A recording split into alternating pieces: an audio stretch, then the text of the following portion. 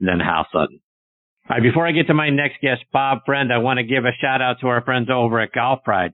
Folks, did you know that Golf Pride lets you rep your favorite team while also using the #1 grip in golf?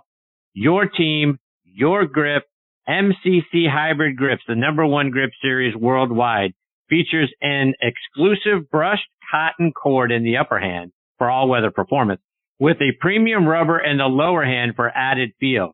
The new MCC Team Series is available in a variety of new color combinations that is going to let you rep your favorite team when you're out there on the golf course. And the grips are available in standard and mid-size. Go online to check it out for yourself and see how you can rep your team while you're out there playing the game. Go on to golfpride.com. All right, now, folks, back, and I'm honored to say this, and making his 15th appearance with me is one of my all-time favorite guests, and that's Bob Friend Jr. You know, folks, you hear people say he or she is an all-timer. But you know what? Bob Friend is an all-timer on this show. He first joined me all the way back in April of 2014 on episode number 3 of the show. Now, why is that important? Well, he agreed to come on a show he never heard of with a guy he never heard of. Now, that's a pretty great thing to do for a guy who's launching his first podcast. Now, 14 shows later, he's still coming back on, which I couldn't be more grateful for. When you want to know about Bob Friend, and like I say, you just heard me talk about the individual. Let me talk about the guy that played on the golf course. First of all, he's from my hometown of Pittsburgh, Pennsylvania.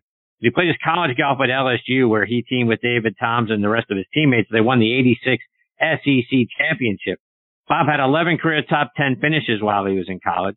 He won the Pennsylvania State Championship in back-to-back years in '84 and '85. He turned pro in '87, played on the Korn Ferry, PGA, and Champions Tours. He had 5 top 10 finishes his rookie year on the Korn Ferry Tour, including a second-place finish at the El Paso Open. Got his first win in 1991 at the Fort Wayne Open. He had 5 top 10 finishes in '94, 3 more in '97. In all, he's finished in the top 10 27 times. And for baseball fans out there, you're going to remember his father, Bob Friend Sr., pitched in the major leagues from 1951 to 1966, mostly with the Pittsburgh Pirates, and was a key member of their 1960 World Championship team that beat the New York Yankees. Bob was also named the Leukemia Lymphoma Society Man of the Year last year for the amount of money he was able to raise for that charity. And like I said, I couldn't be more honored. He's back with me again tonight here on Next on the Tee. Hey, Bob, how are you, my friend? Thanks for coming back on the show. Well, Chris, I'm always delighted to be with you, and I'm just a little bit bummed out that, my goodness, you got me following Hal Sutton. I mean, that hurts my feelings. It shouldn't. You're a heck of a player in your own right. That? You don't back up to anybody. How do you follow that? Be the right club today. How do I follow that? Well, you certainly had a lot of great moments out on the tour, and we're going to talk about some of them here in a minute, but Bob, I want to start with your memories of playing at the Players' Championship. You played in that golf tournament back in '99, and I tell you what, if it wasn't for a tough third round, you might have won the darn thing. Your final round 70 was the second best final round, and take that third round out, Bob. You're only 2 shots behind David Duval. So that's true, but if ifs and buts were candy and nuts, every day would be Christmas. It was that was a '99, and the fact is that I was really, really struggling with my ball striking most of the year.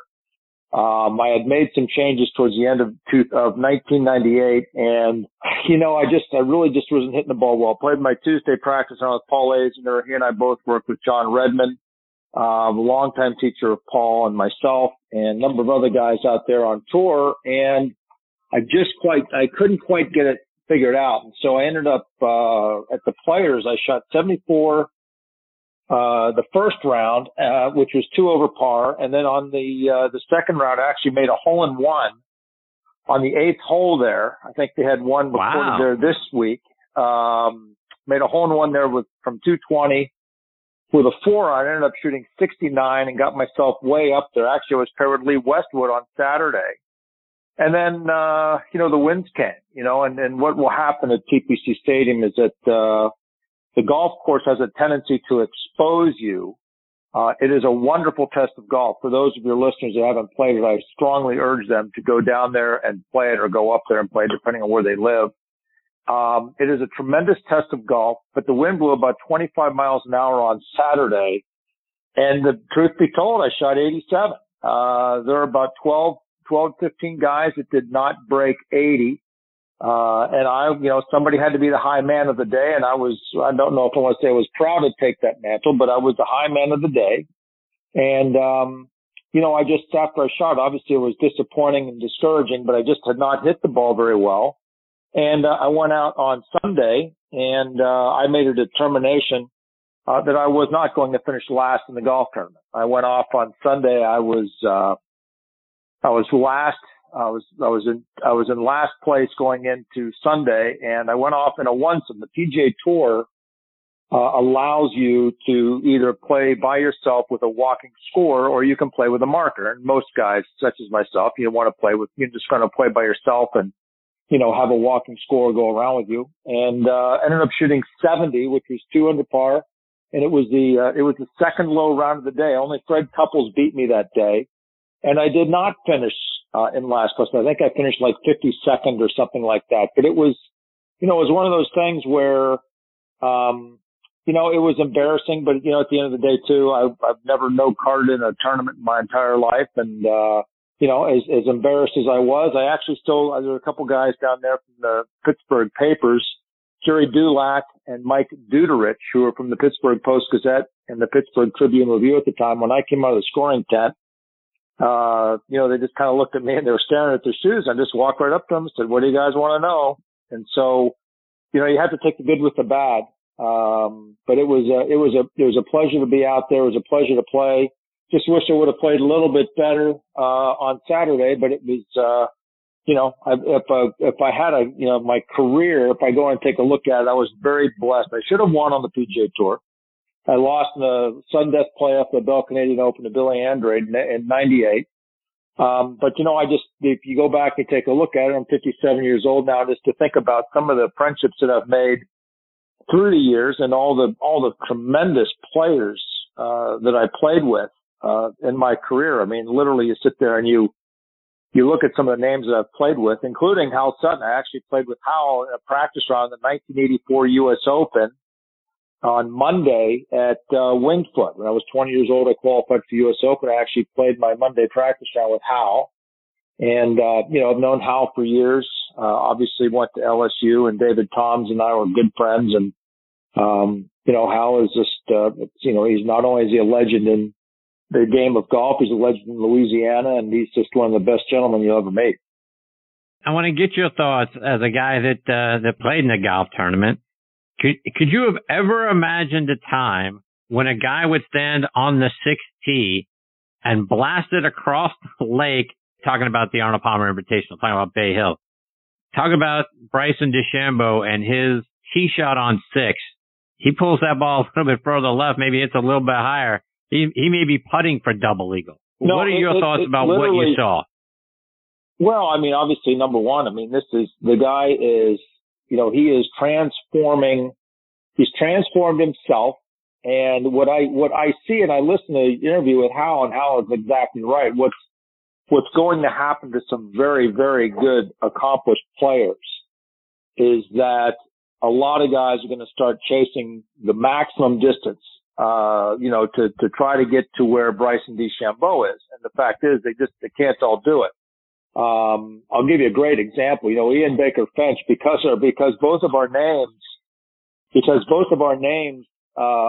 begin with the letter F, our lockers are very close to each other. And so Ian and myself actually became very, very close friends, through the years, just because we were always with each other and, near a similar locker. And so finally, one year, actually in 98, I was out putting at Westchester, and Ian was headed up to the broadcast booth, and he stopped by and he watched me get some putting. I had missed the cuts that week, and he came in and, he just said, "Hey, let me, look what you're doing with the putting." We started talking. I just said, "Look, I got to ask you something. So what happened to you?" Now, if your listeners are familiar, Ian Baker Finch won the 1991 Open Championship, and he was one of the rising stars in the world of golf. Good looking guy, wonderful guy, but his forte was that he could drive the golf ball straighter than you could point, and he was a great putter. And so what he described to me is exactly what I see that's happening, and I hope it doesn't happen to Rory McIlroy. And he said, he said, this is what happened. He said, I win the Open Championship. And he said, all of a sudden I am now getting the premier pairings in golf.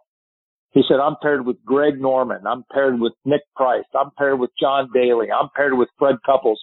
I'm paired with all of these guys, and they're all hitting it 40 yards by me.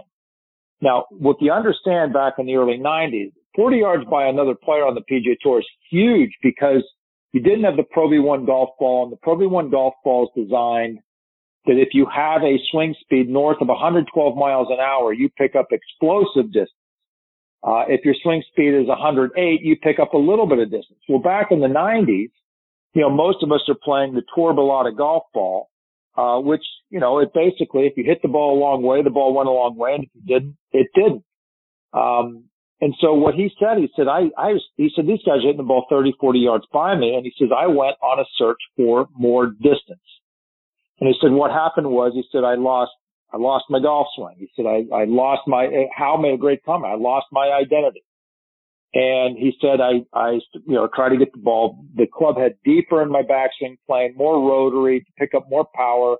And then not only did I not pick up more power, I started hitting the ball all over the place. And then when I went back to look for my old swing, he said, I basically lost all my confidence. And he'd be the first one to tell you that if he goes and he plays with his mates, as he calls them, because he's an Aussie, if I go and I play with my mates, I can go out and shoot 65.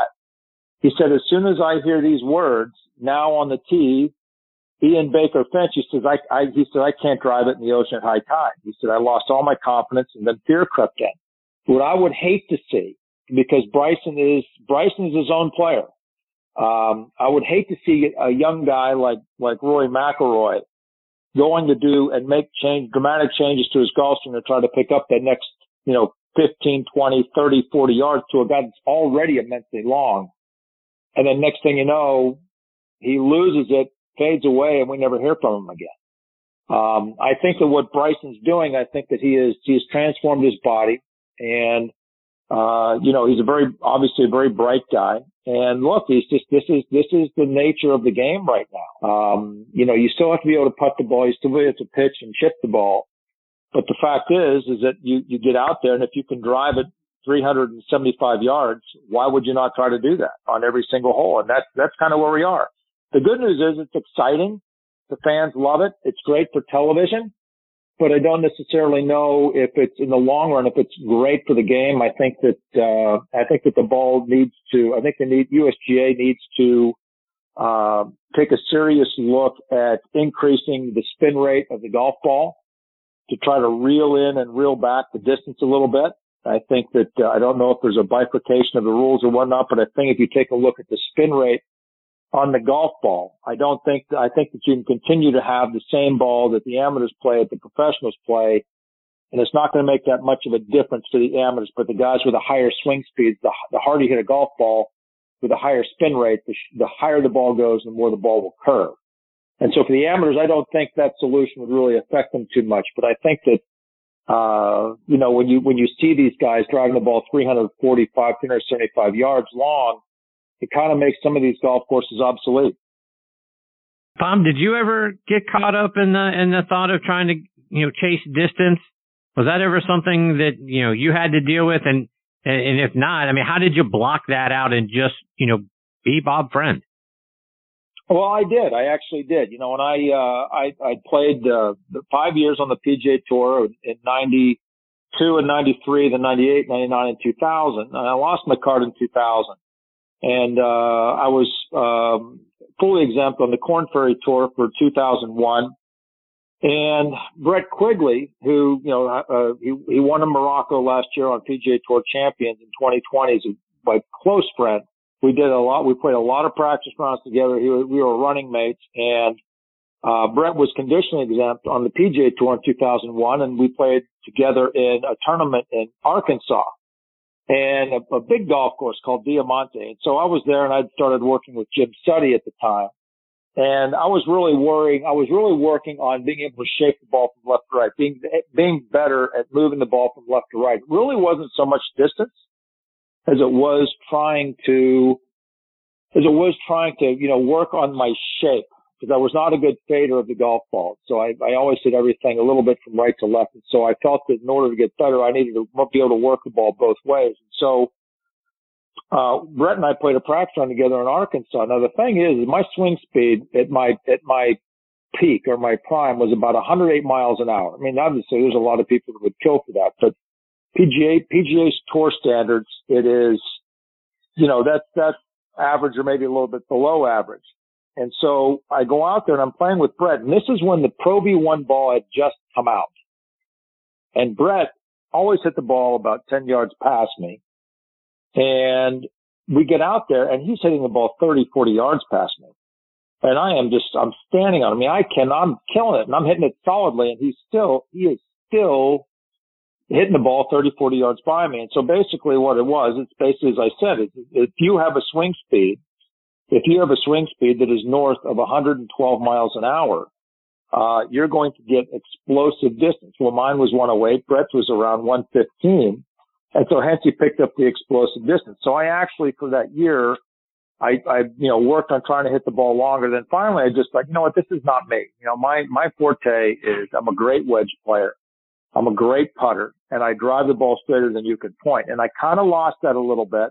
And then I ended up getting it back later, in 2003. But that really, by that time I had kind of lost the so-called fire. I didn't feel like I wanted to go out there and hit balls on the rock pile for 6 to 8 hours a day. I had 3 kids and wasn't playing well. And so at that time I decided at the age of 40 that I was, going to do other things, which is what I did. But I can tell you, I'm very concerned about what I read with Rory and what I saw with his interviews regarding what he did this past week at the Players, just because I would hate to see such a talent as that, who hit the ball so long, that, he goes and he's looking for this explosive, super long distance. And, we lose something that is really special, because I think he's a really special player. And, I would hate to see that happen, but it's very easy to get caught up in the distance, because that's all anybody's talking about. But I think what Hal said is very, very, it's very, very on the mark. You have to be who you are. And I think that, a lot of these players going after this explosive distance, trying to be Bryson DeChambeau, I just don't think it's going to work out well for them. Bob, I want to switch gears a little bit to another memory for you. And you recently posted a picture of you playing with Mr. Palmer and Seve at what was the Bay Hill Invitational at the time. We know it's the Arnold Palmer Invitational now. And when I look back at that tournament, you played better than both of them. I bet no one in the gallery noticed, because everyone was focused on getting a glimpse of those two legends. But what was it like for you playing in between those two guys? Well, I mean, I had known Arnold, since I was a young kid. My dad, obviously related to my father's baseball career. So he and Arnold, obviously professional athletes at the pinnacle of their sport, basically about the same time. So I had known Arnold since I was a kid, and I had played my 1994 practice round at Oakmont with him on Monday. So I went out on Tuesday of the Bay Hill Invitational, with actually playing with Paul Azinger again, because John Redden was following us around and, working with both of us, working on little pitches and working on trajectories.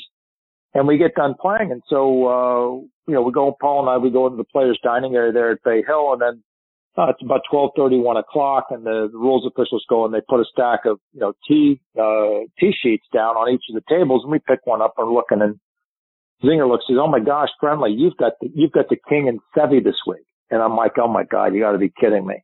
Now I can tell you, I wasn't even an afterthought when you compare those two guys. But I know that Mr. Palmer liked me. We're both, Pittsburgh guys, Latrobe guys, Western Pennsylvania guys. And I knew that was him, saying, "Hey, I want to play with Bobby Friend, and wouldn't it be fun if we had Seve in there too?" So I know that he had a hand in it. It was awesome. I mean, again, that's one of the things that you talk about, a career that, like I said, I would have liked to have won on the PGA Tour. That's one of the things that believe me, honestly, it still bothers me. It still bothers me. Really? That I felt that I should. Oh yeah, absolutely. Absolutely. Still bothers me. I think that you sit there and you give your life to it and you work as hard as I did.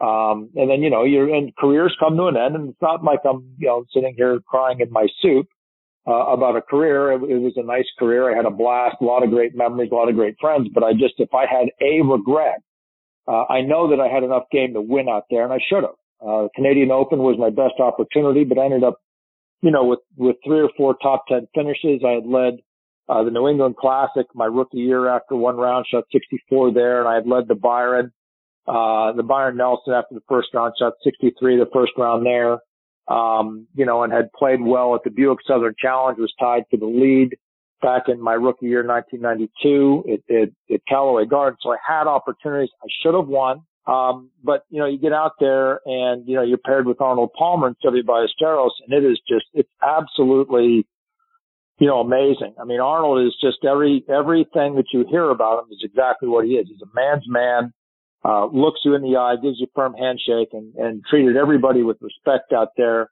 His game was such where at the time he was 69 years old, but he hit everything at every single flag. And no matter what club, no matter where the hole location was cut. And, I remember, when I was on tour, I never drank when I was on the road. I'm from Pittsburgh, so, do drink beer, and I'd be on the road for 3 or 4 weeks and come back and relax, go to some Pirate games with some friends. We'd have some beers at the ball game, but, nothing crazy. But when I was on tour, when I was on the road, I never drank. And so we played late on Thursday. I play late in the evening and we get done, and, we finish, and Arnold in the scoring tent slaps me on the back, looks me in the eye, and he says, "What do you say we go in and get a couple of Rolling Rocks?"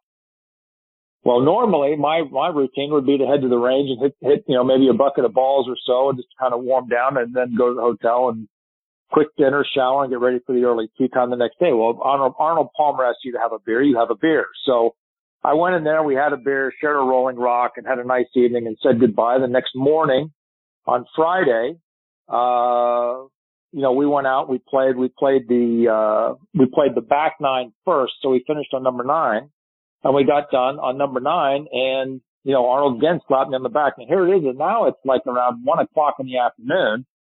And he says, let's go get a Rolling Rock. And of course, I'm not going to turn down Arnold Palmer. I said, sure. So we went in there and we were having our Rolling Rock. And the 2 things I'll never forget, we were sitting there, and I was always brought up by my dad to take your hat off when you come indoors. Arnold Palmer was a huge, huge proponent of gentlemen have to have their hats off when they come inside. And so we're sitting there, we were at the bar there in the men's locker room, we're players only, and Curtis, who was the locker room attendant, served us a couple of Rolling Rocks. And as we're sitting there talking and having our beer, a couple guys walk in with their hats, and Arnold looks at me and he just said, "Boy, I tell you what," he said, "these guys," he said, "I don't care who your sponsor is, and I don't care, but you got to take your hat off when you come indoors." And I said, "Yeah, Mr. Palmer, I agree." I said, I got to ask you something. I said, I know you didn't play as well as you wanted to. I said, but I noticed, I said, you hit everything at every single flag stick, no matter where the hole was cut, no matter what club you had. I said, it had in your hand. I said, is that how you played in your prime? He says, yeah. He said, absolutely. He says, I could not get my eye off of that hole. He said, to me, he said, I just could not get myself to aim away from it. He said, look, he said, I won 7 major championships playing that way. And he said, I won over 60 tournaments on the PGA Tour. And then he winked at me. He said, had I played like our good friend from Ohio, a little more conservatively, especially in those majors, I probably would have won 3 or 4 more of them. He said, but that just wasn't my style. And, I'll take that with me forever. I mean, just to sit there and talk to, the greatest name in the history of the game of golf and the greatest style in the game of golf, and just, it was a special 2 days.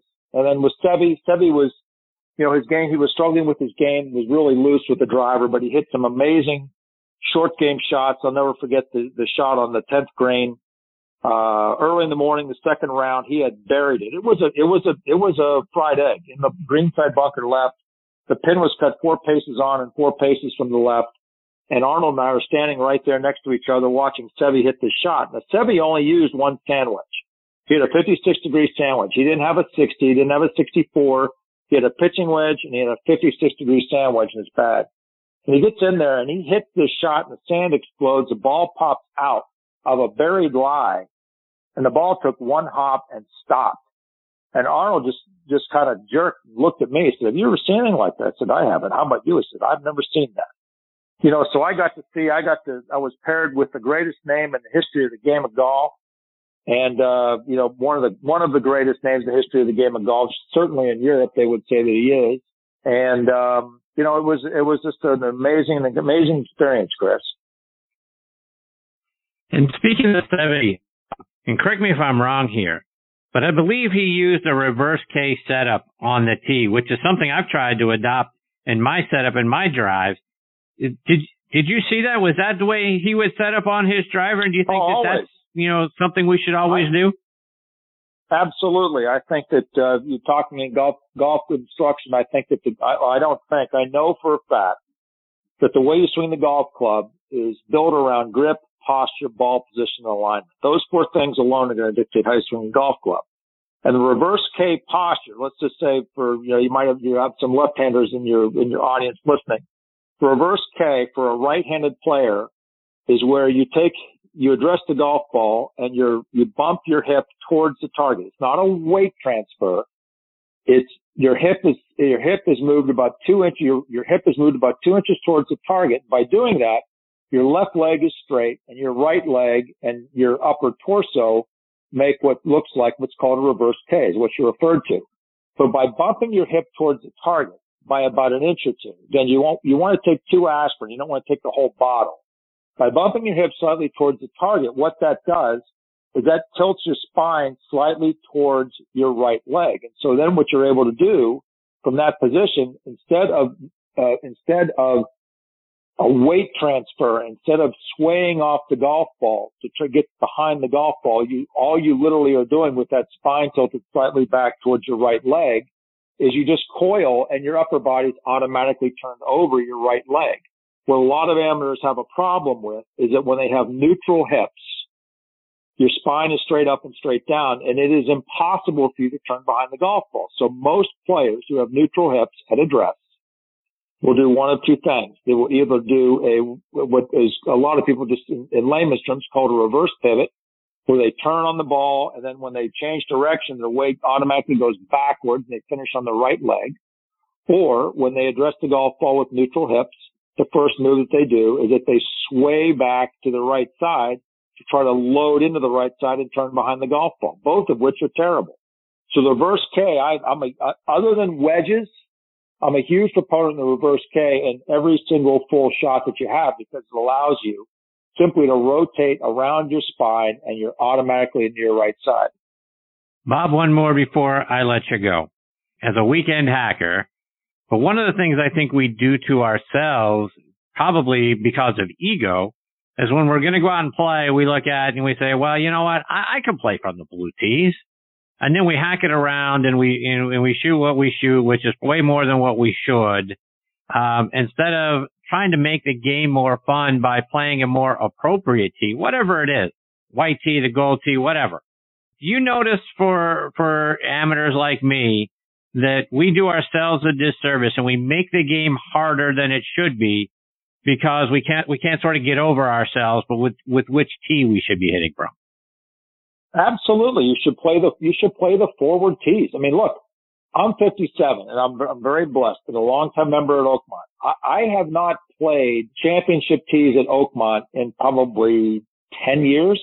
I have no desire to go back and get my brains beaten in. The golf course itself is hard enough as it is. So I play from the men's tees, which at Oakmont's about 6,600 yards long. There's nothing wrong. This is why you have multiple sets of tees. One of the things that I did when I was on tour with Bob Rotella, and I worked with Bob from 92 and up until this day, I can still give him a call anytime and talk to him. Don't have much use for it right now with real estate and my real estate career. But one of the things that Bob Rotella and I always spoke about was because of the difficulty of Oakmont. It's very rare that you go out there and, tee it up and shoot 62 or 63 or 64. And so what Rotella would ask me to do is during my weeks off when I was not playing is I would take 3 days off and I would relax. I wouldn't do anything. I would go to a Pirate game. I'd relax. I'd just hang out in the yard, hang out with my kids, whatever. And then the last 4 days of a week off, I would get back into it and I would start practicing. But one of the things that Rotella always asked me to do, he said, the golf course is too damn hard. He said, you're never going to get used to making a lot of birdies when you play there. He said, so I want you to play when you are home at least one round from the ladies' tees. I'm like, you got to be kidding. He said, no. He said, I want you to get up there and I want you to play from the ladies' tees. And I want you to just get used to making birdies and driving the ball long and knocking it on par fives and two and having wedges in your hand all day long. He said, I want you to play at least one round every time you're home from the ladies' tees. The point is that the game is meant to be fun. It's meant to be fun. And I think that you definitely do yourself a disservice by going back and beating your brains in by the back tees. In the first place, the average amateur drives the ball about 220 yards. How many times have you heard somebody say, oh yeah, I know a guy hits it 300. I'm like, no, you really don't. You know somebody that might hit it 260, but no, you don't know anybody that hits it 300 yards. So the point is that you want to have maximum enjoyment of the game. There's nothing wrong with going out there and playing a golf course at 6,000 yards and having short irons in it and making a few birdies and shooting 72 and shooting 75 and breaking 80 for the first time. There's no embarrassment about that. You know, the game is supposed to be played. Don't beat your brains in. Go play the appropriate tees. Again, the guys on tour, believe me, you don't see a whole lot of guys on the Champions Tour when they're home and like these guys might be at Whisper Rock, they might be at Bay Hill or whatnot. You don't see the John Cooks going back there all the way back. They play their appropriate tees, and these were some of the best players in the world. Guarantee if you'd have asked Hal Sutton the same thing, Hal's not going back and playing 7,500 yards. Hal's probably playing about 6,800 yards, which is, again, that's the appropriate tee for his age, my age, and for the amateurs listening, the appropriate tee for you is likely, 62, 6,300 yards long. There's nothing wrong with that. Bob, before I let you go, give me an update on, how's your wonderful wife, Claire, and your kids? Everybody is good. Yeah, Claire and I just celebrated, been married about a year and a half now. She's still putting up with me. Very patient woman. And, my oldest son, Charlie, is out in Montana and he's working for a company called Granite Equity Partners. My daughter, Libby, is in Denver and she's teaching second grade. And my youngest is finishing his final year at Jefferson State Community College down in Alabama. He's playing on a golf scholarship down there. It's a junior college.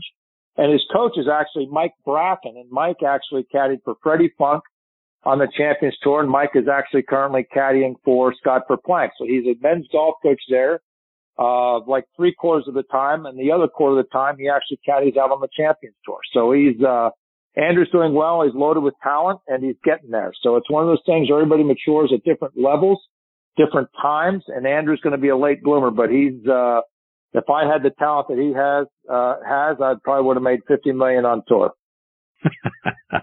That's fantastic. Good for all of them. Bob, remind our listeners how they can stay up to date with all the great things you're doing now and follow you, whether it's online or it's on social media. Well, I actually got off of Twitter. I got annoyed with the quote unquote, the impingement of free speech. I might go back, but right now I got a little aggravated with everybody being censored and everything else. So I thought, you know what? That's not really for me. But, I don't do much. I tell you what I do. If you go on to Facebook, I do a lot of things for real estate. I'm the manager for the Howard Hanna office in Squirrel Hill. Howard Hanna is the third largest real estate company in the United States. And, we're in 11 states and we're the third largest. So wherever we go, we control the market. It's a wonderful company. It's what's called a fully stacked real estate company where we have our own real estate agents just buy and sell properties. We have our own mortgage company. We have our own insurance company and we have our own title and settlement company. So Howard Hanna Real Estate and, Squirrel Hill office. And if you venture onto Facebook every now and then, you'll see me doing recruiting videos, talking about real estate and talking about listings and sales. Well, Bob, I can't thank you enough for coming back for a 15th time tonight. You're an all-timer with me, my friend. I can't thank you enough for being generous with your time and sharing more of your stories with us. You're fantastic. Well, Chris, it's always a pleasure talking with you. Thank you very much. All the men and women in the armed services all around the country, thank you for your service. And Chris, we need to get an Oakmont trip. We need to get out to the big course here, maybe this fall after the U.S. Amateur. I'd love that, my friend. You don't have to ask me twice, so let's put that together. Can't wait. Oh, well, let's stay in touch and get that. We've got the U.S. Amateur at Oakmont this year, then the Open coming back in 2025. So let's see if we can do something like in early October at Oakmont. Okay. All right, sounds good to me, my friend. Stay safe up there, Bob. All the best to you and your family. We'll catch up soon. Cheers, Chris. Thank you. See you, Bob. That's the great Bob Friend. Hey, look, play out at Oakmont with Bob Friend. Are you kidding me? You don't have to ask me twice about that one. Holy cow. What a great day that would be. Hopefully we can make that happen. All right, my friends, it is time for me to put a bow on this episode of Next on the Tee. My sincere thanks go out again to Tom Patry, Hal Sutton, and Bob Friend for joining me tonight. Folks, please check out our website, nextonthetee.net, to keep up to date with what our guest schedule looks like.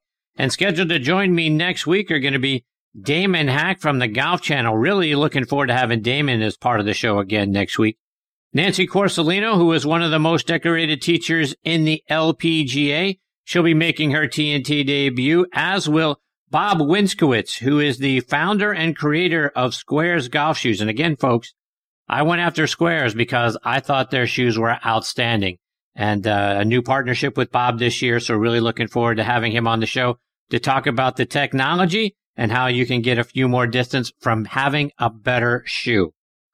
Folks, you can stream this show as a podcast on a number of great podcasting sites. We are all over the net. You can find us on podcast.co, Apple Podcasts, Google Podcasts, Podbean, Spotify, iHeartRadio, Audio Boom, Player.fm, and Radio.com. If you've got a favorite podcasting site that you like to stream shows online or as an app on your phone so you can take us with you everywhere you go, you're probably going to find us on it. And folks, if you enjoy the show, please do me a favor and go online to podcastmagazine.com and vote for their show in their Hot 50 list. When you click on the link, right, you go to podcastmagazine.com, you're going to see Hot 50 at the top. If you click on that, you're going to get a little drop down, and then you'll see Hot 50 voting.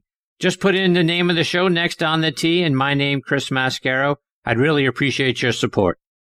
Folks, thank you again for choosing to listen to this show tonight. We really appreciate the fact that you continue to make Next on the Tee a part of your golfing content. Until next week, hit 'em straight, my friends.